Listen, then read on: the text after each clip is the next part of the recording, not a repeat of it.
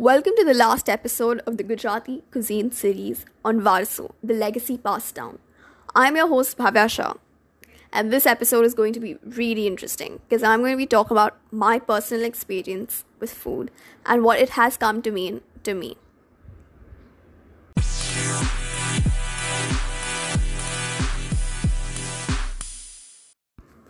I've lived in three very different cities in my 19 years of life: Bangkok, Hyderabad, and Mumbai. The food I ate there have greatly influenced my taste and exposed me to a lot of new flavors. Thai food, biryani, and Bombay street food will always have a very special place in my heart. But my research for this podcast got me thinking about where Gujarati food is placed in these cities. Globalization has expanded the boundaries for Indian cuisine. It's become globally popular more than ever before.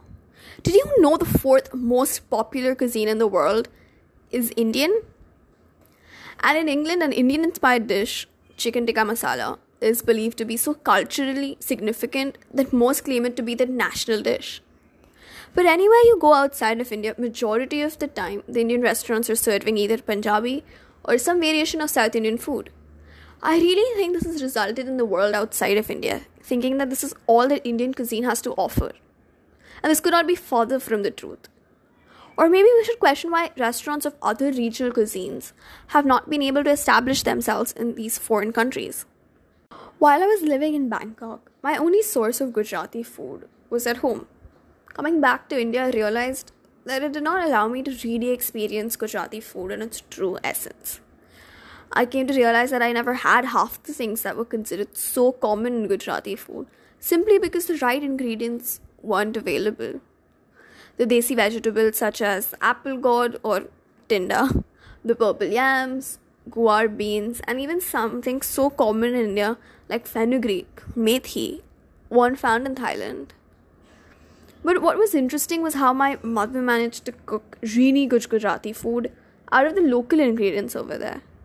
That fact alone shows how new changes or additions happen to a cuisine every single day. The minute you substitute something from the original recipe, you've created something completely new. And contrary to what most people think, that it is taking away from the cuisine, why not look at it as simply adding a new layer? A cuisine is essentially a legacy that we pass down to our future generations. A legacy must be built, and it's an ever-growing thing.